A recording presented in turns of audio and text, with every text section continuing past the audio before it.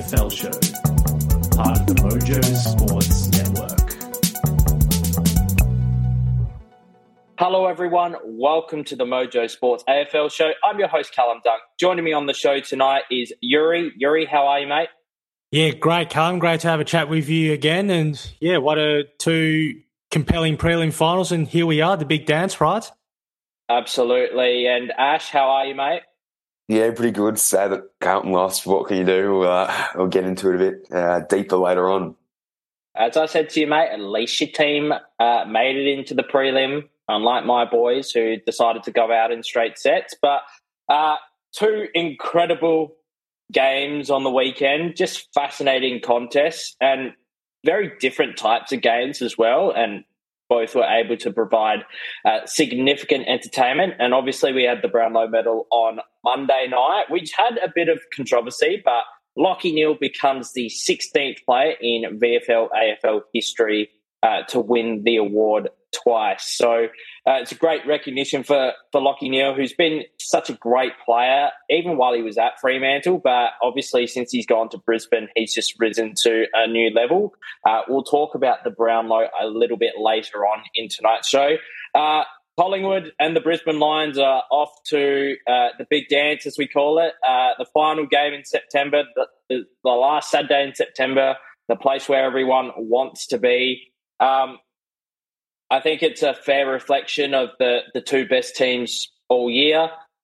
Brisbane were obviously able to win some games pretty late in the year, and that round 23 win over Collingwood at Marvel Stadium ended up being quite crucial so they could secure that second spot.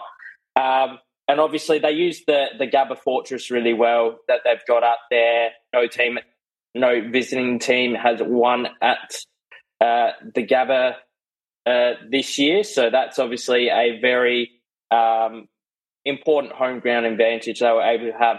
Let's start off with Friday night, which was probably probably in the top three games of the year. I always thought that this was either going to be a blowout or it was going to be a blowout from Collingwood, or the Giants were just gonna hang in there. And Collingwood, they got away with it again. They win the close one again. They won by a point. I thought it was a fantastic game of football. Players on both sides just giving absolute effort. It was a good contested game. It was two high-quality midfields going at it. You look at the Giants midfield that's got Cogs, Josh Kelly, Tom Green, who is going to be an absolute superstar. I think he's a good Brownlow medal tip for next year if he stays healthy. And you've got players like Toby Green and Jesse Hogan in their forward line, which really were able to keep them in it. Their small electrifying forwards were really good as well. And the return of Nick Dacos, I think, was just so important for Collingwood. And Jordan De Goey, I think, played one of the absolute games of his life. And it would be amazing to see what sort of recognition and accolades a player like Jordy De Goey could get if he could play a full season without getting injured or getting suspended in some obscure way. But Yuri, we'll throw it to you first, mate. How did you see Friday, and were there any major talking points from the game?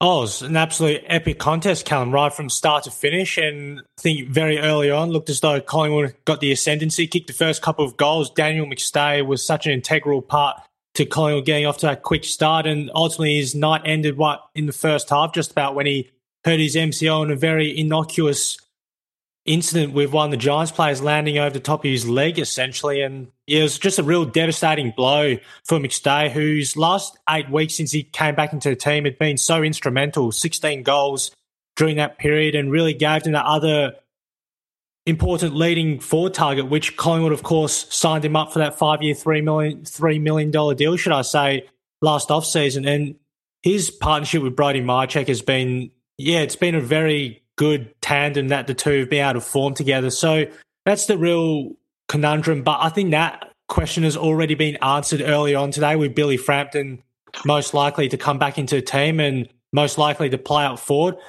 But the other part to it as well, which sort of was very topsy-turvy too in terms of the contest, what the Giants were able to do in that second quarter and wrestle the game on their terms. And through the Orange Tsunami, as everyone knows, which is now so renowned and back once more, they were able to really split the pies apart, and Collingwood going forward just really lacked this connectivity in a way to supply to Brodie Myercheck and either Darcy Cameron or Mason Cox when they were playing up forward. And they did such a tremendous job in that aspect, the Giants. And there was something that was really clear early on with Collingwood, and what probably one of their biggest plans they wanted to implement was really trying to stifle Lachie Whitfield and throw him off his game. We saw the first 10 seconds, which Bobby Hill laid that big front-on bump on Whitfield after he got rid of the ball, and that was sort of more a statement point I think the Pars wanted to make to quell his influence and his run and carry off half-back. And Lachie Ash was tremendous, kind of eyed, and he was heroic in that final quarter. Some of his efforts he did, right, in those 50-50 contests to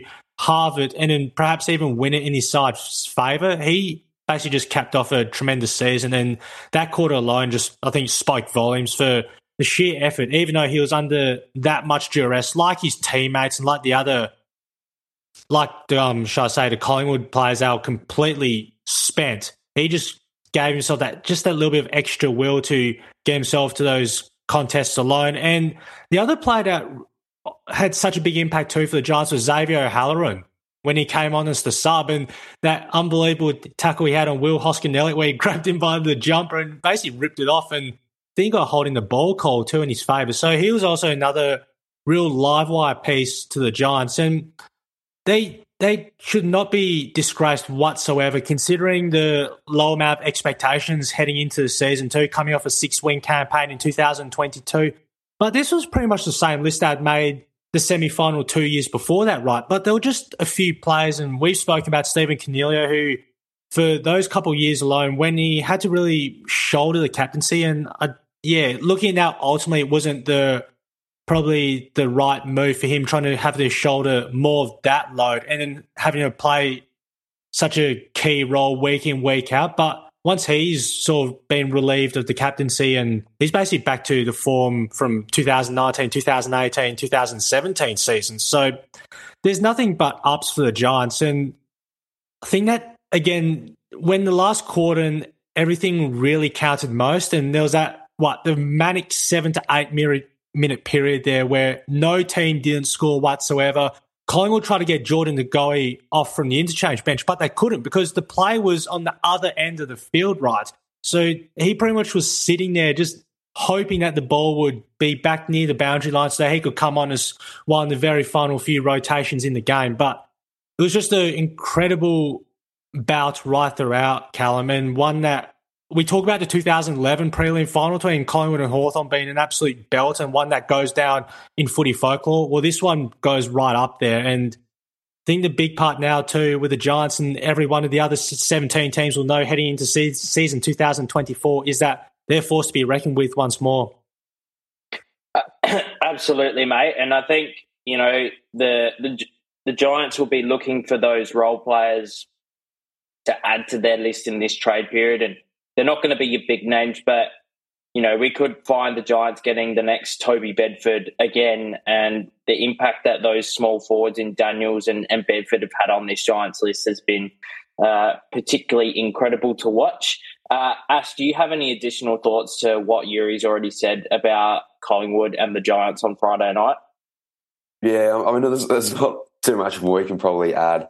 I thought that Collingwood, and I probably didn't realise it as much watching the game, but sort of looking back at a few of the numbers, Collingwood won clearances 44-26, so only almost 20 clearances more, so doubling the Giants, which I thought was crazy. Although, sort of despite them winning it as a middle, it probably didn't feel like Ford or Senator were sort of capitalising on that as much, and I think that probably came down to a few sort of sloppy turnovers and because it was such a high-pressure game, a lot of sort of fumbles and those sorts of things. I thought that Beau McCreary played a really sort of underrated game.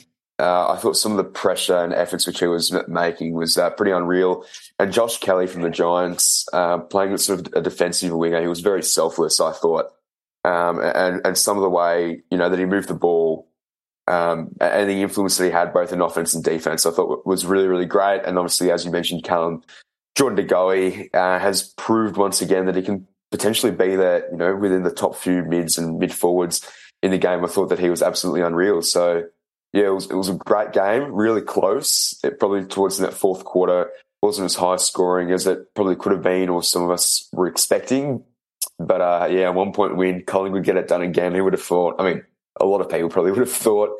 But, can't believe it. Collingwood again in a granny. Just going to hope that Brisbane knock them off this week. I think if you're not going for Collingwood, most people will be going for Brisbane. So, especially if you're a non-Collingwood supporter in Victoria, I think you'll be going for the Brisbane Lions this week. Let's move on to the second preliminary final, which was Carlton and Brisbane Lions up at the Gabba. The Lions ended up getting the Chocolates by 16 points, and the boys got off to an electric start. They kicked, the first 5 goals of the game pretty well. They had lots of pressure around the ball. Their mids were able to get their hands on the ball, and they were just able to play with that sort of surge mentality. Lots of pressure, lots of stoppages. All right, that's where you see Cripps, Chera, Walsh, all those kind of players do their best work. And I know Carlton didn't get the Chocolates on the weekend, but once again, I thought Sam Walsh was sensational. This kid is built for finals football. His electric speed, as we've talked about on the podcast previously, his ability to win the ball on the inside as well as being that linking player on the outside. A lot of people still debate whether he deserved to be the number 1 pick back in 2018 now, but there's no doubt in my mind Carlton have made the right decision, and if they had their time again, I still think they would do exactly the same thing. Brisbane, they were able to get their hands on the ball after quarter time. They were able to take a 3-point lead into halftime. And then just in the second half, you didn't feel that they really gave Carlton a sniff in the end. There was some sort of hope late. But, it was just really hard for Carlton to score. And a player that may play on Saturday or may not play on Saturday is Darcy Gardner, and I thought he did a sensational job on Charlie Curnow. And Charlie, unfortunately, hasn't had the best of final series. He's only kicked 3 goals and averaged probably around that 11 to 12 disposal mark over the course of the 3 games. But I think it's just more about the influence that his direct opponent had on the game. Tom McCartan did a really good job in the first week. I thought Stephen May was one of the better players on the ground in last week's contest. So, a lot to like about how the Blues started the game, but there was a lot to like from Brisbane in that second half, and they controlled the ground really well. When they needed to slow down and use tempo footy, they did that. But Ash, as our beloved Carlton supporter on the panel, how did you see it all, and what could Carlton do to potentially rectify that situation should they make a prelim in years to come? I think it's pretty clear that we went with the intent sort of to start the game really hot, startle Brisbane, elite pressure, relentless attack of the footy, and it worked. Winning, kicking the first 5 or 6 goals. I can't exactly remember, but sort of the problem there comes with sustaining it for 4 quarters, which obviously is easier said than done. So whether that comes down to probably fitness, a few sore bodies, whether it's complacency, I think that's not exactly for me to know. But I think nonetheless, to put up the effort that we sort of did, be within 2.5 goals of a team that has never lost at that ground this year, to go from 15th to a prelim, it was sort of the result that I was expecting. We probably did better than I was expecting in that game on Saturday. So, look, I'm proud of the boys. Move on to next year. Going to be an exciting sort of period for us. And I don't think there's much you can do. I think if Collingwood probably in a similar position, I don't know if they would have even won. So I think it's unlucky if you play Brisbane at the Gabba at this time of the year, because it's very, very hard to get the job done. Good job to them. They put in a mighty effort fighting back. They clearly had another step to go. which Carlton couldn't match them with. And that's just the way footy works. It's disappointing, and you move on. Yeah, I think you're right, mate. And I think the best thing about this final series is that the best two teams from the home and away season were able to get to the last game. I think it's good for footy. I think it's well deserved by Collingwood and Brisbane. And as you said, Brisbane just used their home ground advantage so well. I think they use it pretty well, better than every other team in the comp. But Yuri, any additional thoughts to add to what Ash has talked about with the Blues and the Lions? Yeah, I think the biggest part, Callum, is once Brisbane were able to minimise the stoppage count of Carlton and able to get more uncontested possession and then use their lethal kicking to absolute precision. And one particular player that comes to mind is Kadeem Coleman, right? His ability to change the angles and really bisect those gaps in the middle. I think there was one kick during that first half which I think it was on centre half back, and he just switched the ball back into the corridor, and I think it led to a Brisbane Lions goal. And it's just those plays alone which I think really that's where Brisbane are at their absolute best and most lethal, when they can get him off half back. And even Con McKenna, right, he had a sensational outing as well. And those two just provided so much run and carry. And that's where it sort of came to a fore, right? And I think there was at various times with some of the Blues midfielders. Chera had a good start to the game. I think he had 6 touches in the opening quarter, but sort of faded in and out. And there was that set shot he had as well. He got a free kick late in the third quarter and ultimately butchered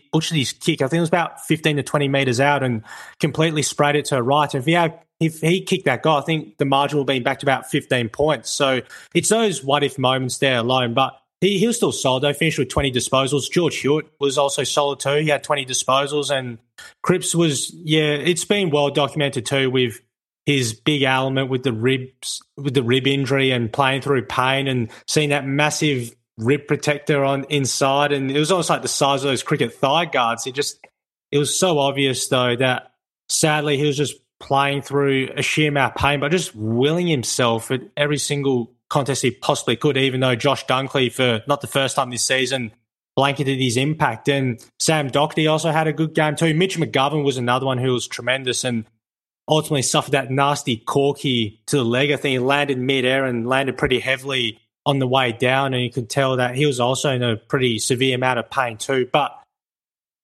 it's a season though for Carlton, and we probably talked about in the lead up to last week's podcast, of course, whatever happens, the result, it's a big win, right, to get that far from what happened on June 11 after the Essendon game and some of the fans just hurling abuse down the tunnels. The players went back into the change rooms. But that's the whole motivation, right, of turning around a 3-month block there and using it to your own advantage. And now they've got this game plan, which Vossi said they just sort of slightly tinkered around a little bit just to make it more simpler for the players.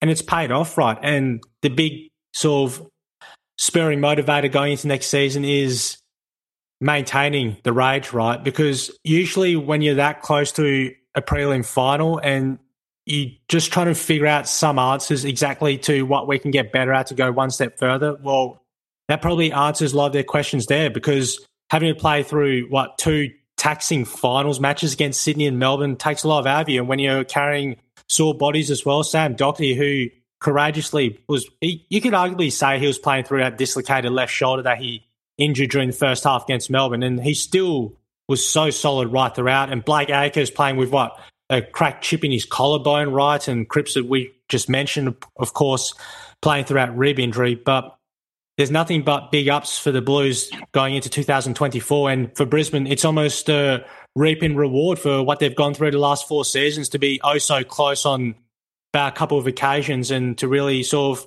make it come into reality come this Saturday.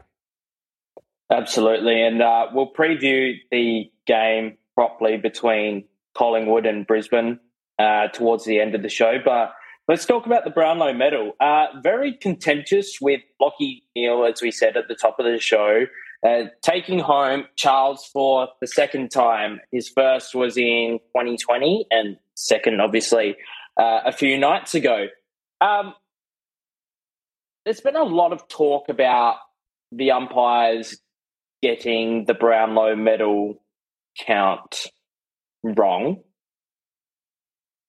The counter argument that I have for that at the same time is the top 6 players in the coaches' votes were the top 6 players in the Brownlow.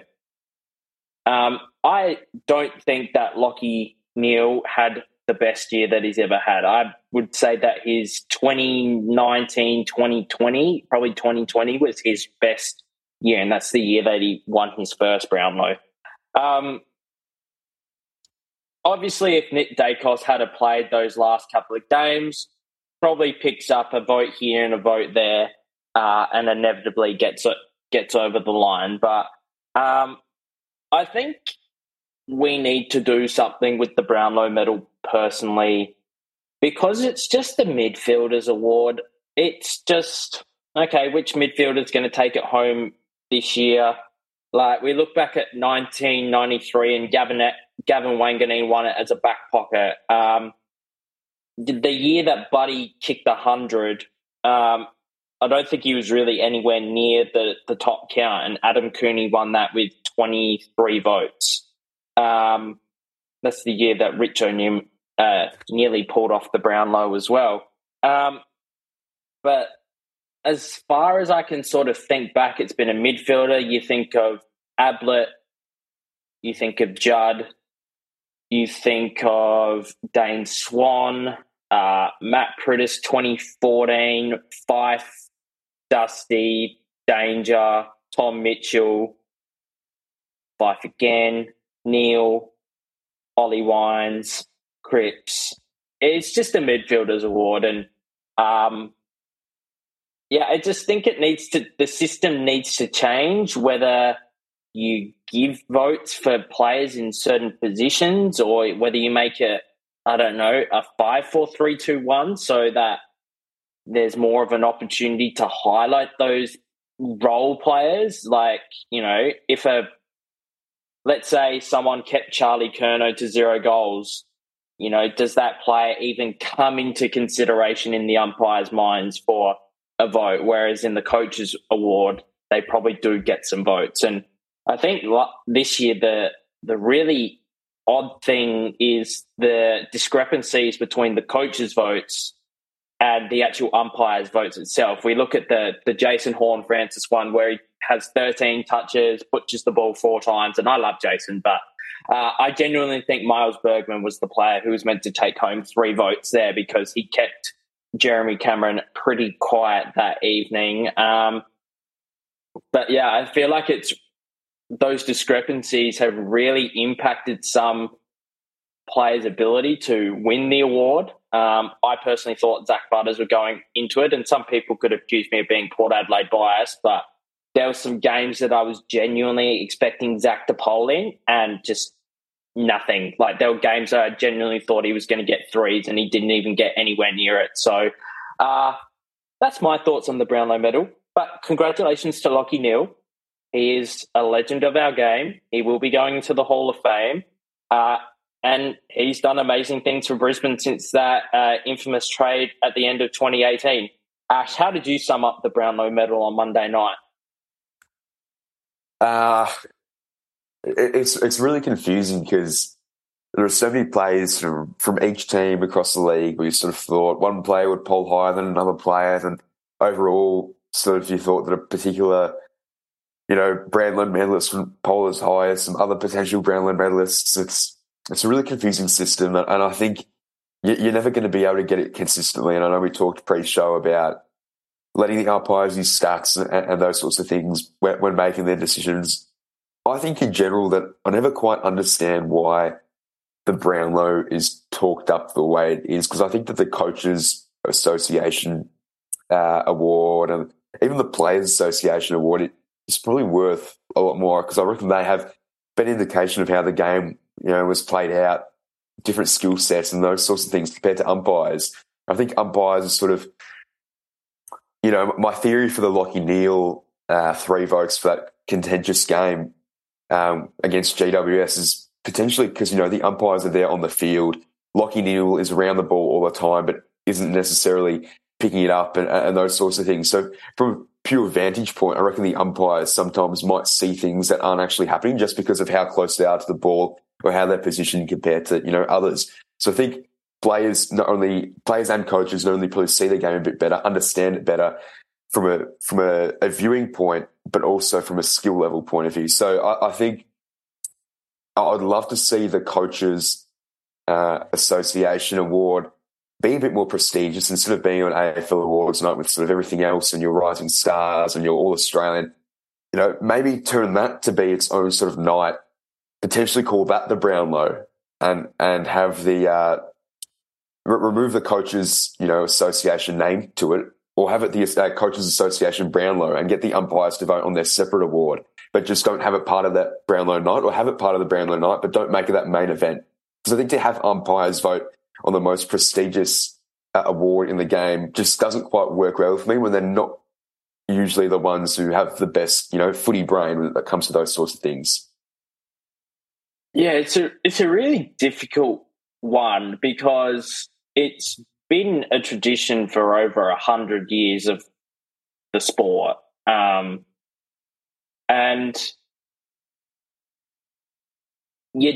you're in a no-win situation with it, I feel. You're damned if you do and you're damned if you don't do anything about it.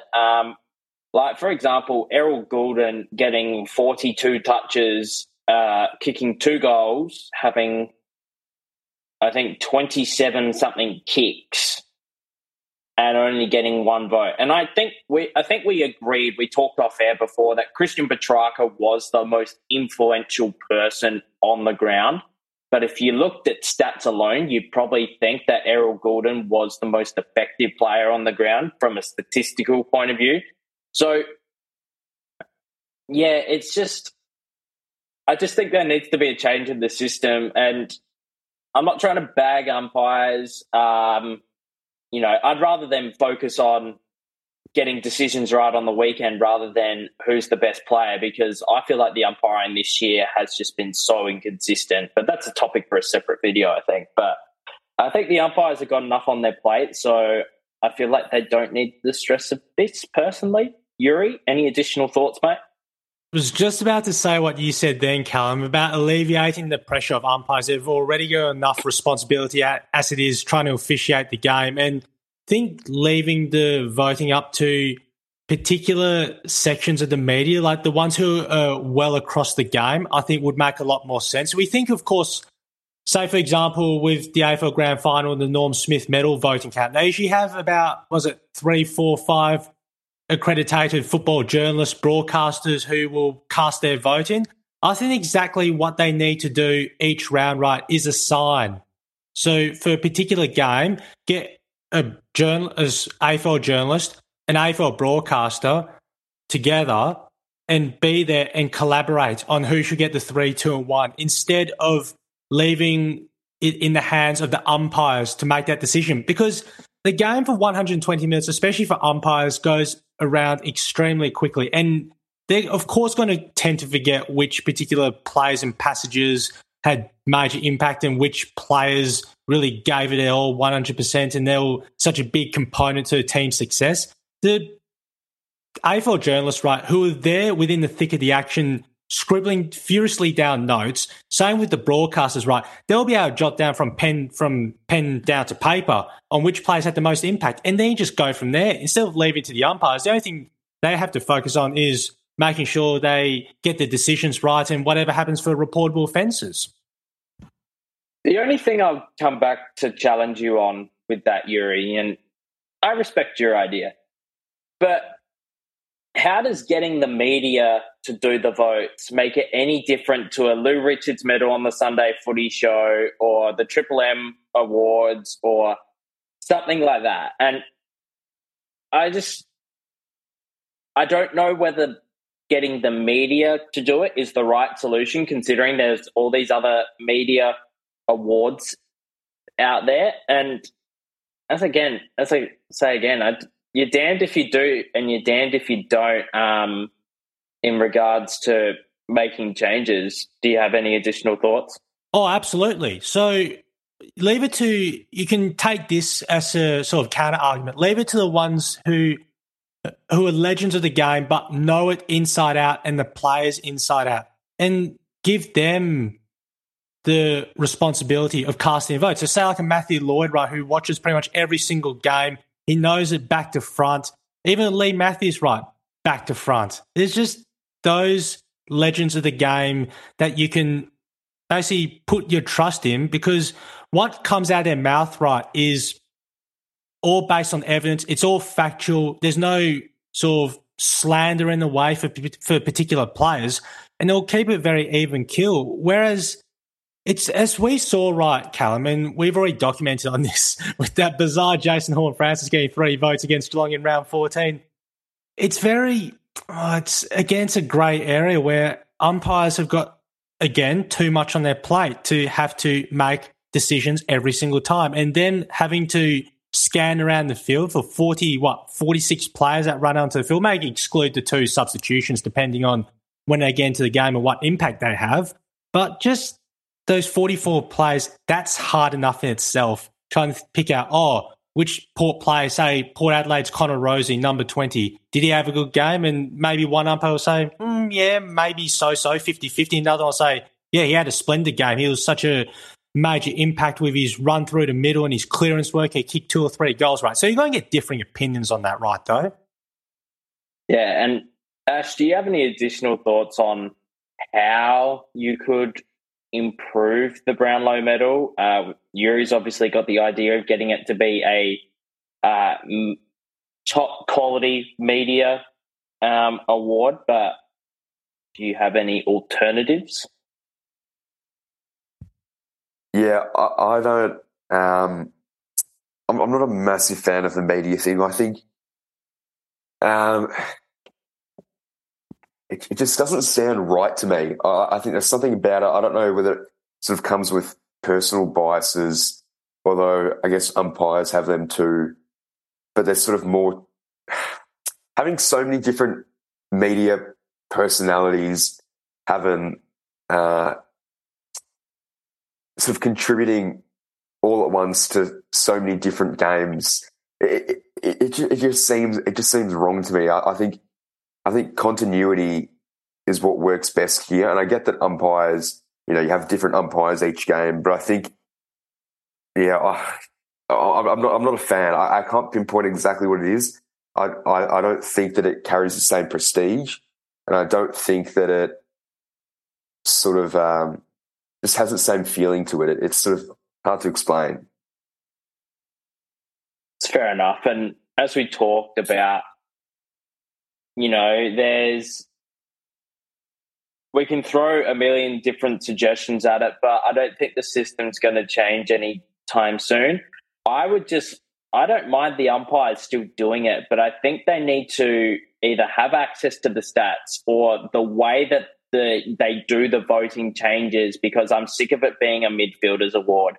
I get it. The midfielders are the flashy ones, but defenders win your premierships and forwards get sponsorships. That's kind of the way the world works. So let's move on to previewing the grand final. It's been confirmed officially today that Billy Frampton will play instead of Dan McStay. And I actually don't think this is the right move by Collingwood. And to be fair to Billy Frampton, he has played well when he has appeared for Collingwood this year. I think Collingwood's genuine weapon is their leg speed. And something that I would be doing is I would be bringing Jack Ginnivan onto the field, and he's done really well as the sub the last couple of games that he's played, and I think he's worthy of a spot in the 22. And then I'd probably be looking at bringing John Noble into the team as the substitute, and I thought it was really rough that he got ditched to begin with, and just probably one of the heartbreak stories of this year. Unfortunately, Taylor Adams has been ruled out for Collingwood as well. So that's not particularly great for Pies fans. We know how much of an important contributor he is, but it just places a bigger emphasis on Tom Mitchell once again. And You don't anticipate Brisbane would be making any changes unless they decided to bring back Jack Payne in place of Darcy Gardner. But I don't know whether I'd be making that change. Personally, I think Gardner's flexibility is probably a little bit more useful, whereas, Collingwood don't play the two forwards, they don't play particularly tall. Like, we know that Frampton's coming in, but I think not Darcy Moore. I think, Harris Andrews could very easily contain a Myercheck or a Frampton.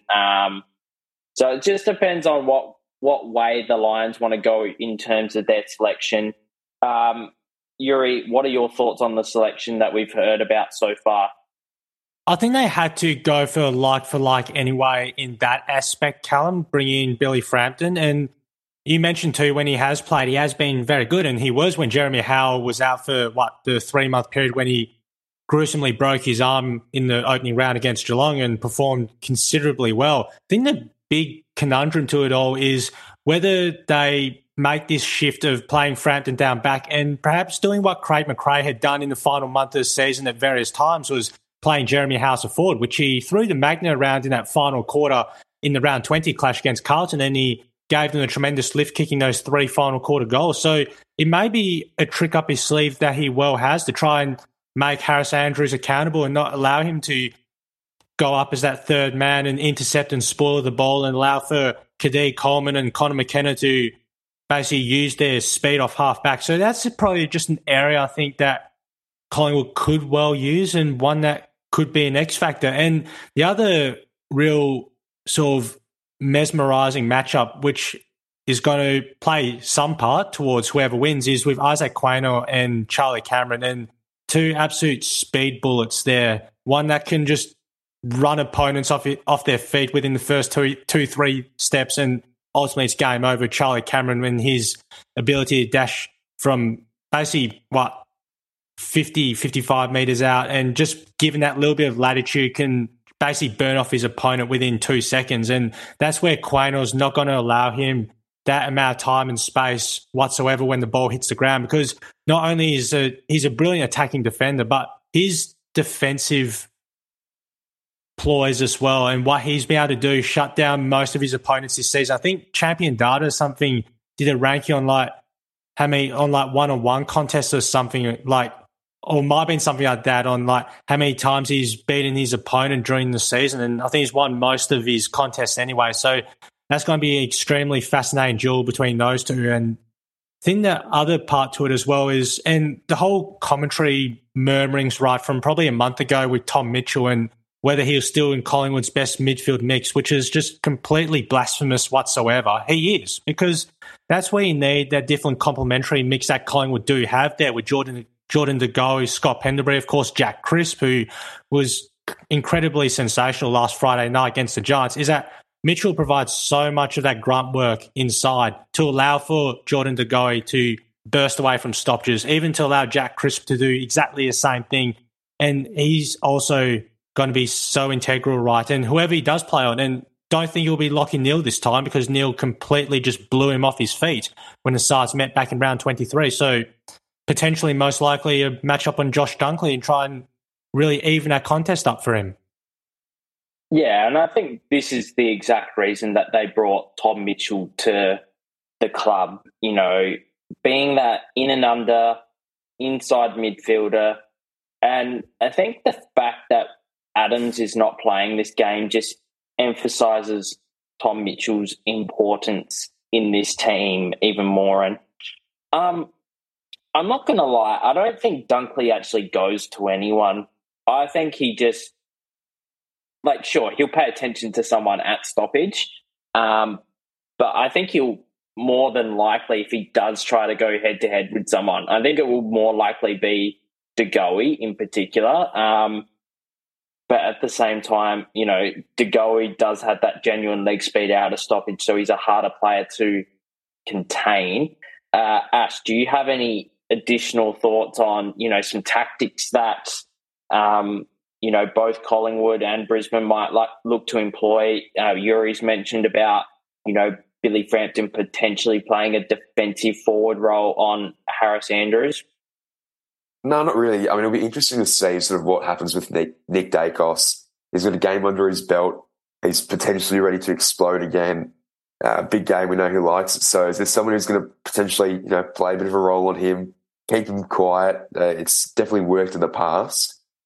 But, I don't really think so. I think neither team sort of have, massive goal kickers. So I don't think there's anyone who particularly sort of need to keep a close eye on, apart from probably Brisbane Smalls. I think that Cameron and Bailey, if they can get going, they can really get going. So, look, I reckon it'll be, unfortunately, a game sort of where Collingwood probably lead for the entire match. Brisbane can't really they're close to it, but can't get a hold of it. I reckon it'll be sort of pretty straightforward, and I reckon it's going to go exactly how we're all expecting. So, yeah. Just like looking at the electric pace of those Brisbane forwards, we talk about Cameron, Rayner, McCarthy, Zach Bailey. If you were Collingwood, would you consider bringing John Noble back in, or would you back the players that have won you those two finals, Ash?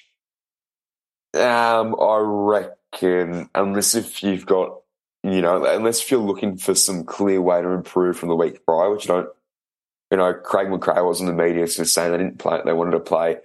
You could make a few changes, but I also look at what Carlton did against Brisbane, and sort of they saw that they weren't playing exactly the way that they wanted to play. It's not necessarily that I'm against changing a winning formula, but you've also got to take that risk. So you can sort of make some changes if you want to sort of set some things straight and change things up structurally, but also I'd be doing what sort of worked for them. Grand final, I think, is all mental. I don't think, 90% of the time it's all above the shoulders. You've made it to a grand final, so you know that structurally and what you've done works, all across the ground, all three lines. You know that it works and it's got you to this point so far. So I think everything now is keeping everything the same, make sure that everything is sort of normal as you can make it, and try and win it sort of mentally and get it over Brisbane that way. I can see you've got some additional thoughts. Yeah, it's just Ash nailed it on the head, Callum, with what Carlton implemented last Saturday with their backline structure. And ultimately they went small and dropping Brodie Kemp and playing Caleb Marchbank as that second tall defender. So that could potentially be a possible sort of chain in the works for Collingwood perhaps. But yet again, it's a very sort of confusing thing, I think, for Collingwood is that it's not only just Danaher and Hipwood and also Rayner playing as that third tall, but at ground level too. And Oleg Markov's going to have a real sort of influential impact, I think, as well. And he's really solidified himself in Collingwood's best 22. And whoever the job he does get on to could either be Zach Bailey, could even at various times be Charlie Cameron, because Markov's got the speed to go with him. And whether they sort of alternate a little bit with Quaino or Markov onto Cameron at various points during the game, it's something to really look out for within the contest. So it's going to be, it's just really tough to see what they do. But maybe if the game does go on, or maybe perhaps if Brisbane do sort of unfortunately sustain an injury to one of their forwards, then maybe it does sort of frame up the Magpies to play a little bit of a smaller backline. But really, who knows in that regard? All right, gentlemen, let's get to our tips for the weekend, and then after that we'll get into some quick trade talk. But Yuri, can you please tell us your winner and your Norm Smith medalist? Okay, so I've thought about this for the last couple of days, Callum, and I've got Brisbane winning this by a goal. It's basically going to be shades of the 2002 grand final. That's my feeling on it. And the Norm Smith medal will be Josh Dunkley. Just the season he's had, and he's already been there before. He won a grand final, so then 19-year-old back in 2016 with the Western Bulldogs. And he also stood up on that day too, and he was the youngest player on the Western Bulldogs list, and you can see now, 7 years on, and he's going to do it once more. Very good. Ash, thoughts? I reckon, this is so tough. I reckon it's going to be, I reckon Collingwood win. You're going to go the safe option probably here. I reckon Collingwood win. If Collingwood win, I reckon Nick Dacos gets Norm Smith. I think if Brisbane win, then Lachie Neale gets to Norm Smith and proves the haters wrong from his Brownlow sort of fiasco, if you want to call it that. All right, I'll go Collingwood to win. I think I'm going to try and go something a little bit different with my Norm Smith. I think Brodie Myercheck could get the Norm Smith. Something a bit different. It's paying $67 on Sportsbet, so I might chuck $5 on it just for a cheeky punt. So yeah, I think Collingwood will win. I think it will probably be somewhere between that 3 to 4 goal mark. It will be enough to keep you interested. I frankly don't really care who wins. I just want it to be a really good contest because we've seen in years gone by that the grand finals have just kind of been the letdown. The last genuinely good one that I can remember was Collingwood and West Coast nearly 5 years ago now. And the 2013 Hawthorn and Fremantle grand final as well was a pretty good game. So, yeah, that's probably where I'm leaning. Before we finish up tonight, we will do some trade talk. So, D'Ambrosio from the Bombers has requested a trade to the Hawks on a multi-year deal. Essendon did offer him a deal to stay. In other news, Ben Mackay has chosen Essendon. North Melbourne will match that bid unless it's a top-tier compensation, which would give North Melbourne pick 3 in the national draft, which they could potentially use to work their way up to Harley Reid. But at the same time, if the Eagles do take Harley Reid, the Kangaroos are very keen on WA's Dan Curtin, which it's been heavily rumoured that the Eagles would potentially trade out that number 1 pick to ensure that they could get Dan Curtin at some point. A lot of fringe players, looking for new opportunities. Marbiel Chol's got the pursuit of 4 clubs. But I think a lot of that is definitely tied to them chasing or clubs chasing Gold Coast pick 4. We know that the Gold Coast are expected to have 3 academy players inside, sort of the top 15. Jed Walters expected to be like a number 2 or a number 3 pick.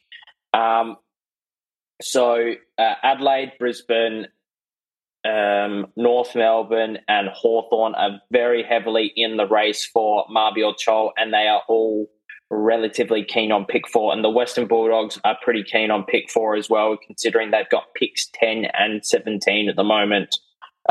Could be 18 depending on Brisbane's finish to the week. Yuri, am I missing out any other major trade news? There's one that has probably popped about in the last 24 to 48 hours, Callum, and that's with Todd Goldstein looking to move on to a new club after an excellent, 16, 17 seasons with the Kangaroos, right? He was a former second-round pick all the way back in 2016. He was picked 35 overall and, 17 seasons at Arden Street, and the amount of longevity he gave to the club as well, and essentially became one of the league's premier ruckman. I think about 2012, 2013 is when he really began hitting his stride, and I think he had a down year, was it 2019 or something around that time, and sort of came into a question about whether he's still the top ruckman in the game, but he's bounced back pretty well in the last couple of seasons, and whoever does pursue for his services too is going to be extremely lucky too to have not only just his tap work too, but he also has great endurance to roam around the ground and take contested marks too. So that's something to really look forward to, and could potentially, Geelong have always been sort of rumoured around, right? They need a number 1 ruckman. They've never really had that sort of big ruckman anyway who can go forward and rotate and take a mark. And he did play for, I think, by memory, the Geelong Falcons in the TAC Cup before he was picked up all those years ago. So don't know if Geelong will go down that path anyway, considering next year he turns 36. So really depends on which club needs that ruckman to fill the void. Yeah, I think going to Collingwood does make a lot of sense. I know that Mason Cox has just signed a new deal for 2 years, and Darcy Cameron has been a very serviceable ruckman, but I feel like if they don't get the premiership on the weekend, that search for a top-tier quality ruckman will intensify. And I think it's an arrangement where Goldie won't play every game, but he's going to play a fair majority of the games and obviously have a focus on the back end of the year and try and win some finals and finish his career on a high with a flag. Because for him going to Essendon, which has been heavily rumoured, doesn't make a lot of sense to me logistically. Essendon, sure, they could make the 8 next year. A lot of teams could make the 8 next year, but I think if you're going to leave a club that you've been at for 17 years, you want to make sure that you go and have some proper success. But Ash, any other news that you've been hearing about in regards to trade circuits? No, I think you've covered it pretty well.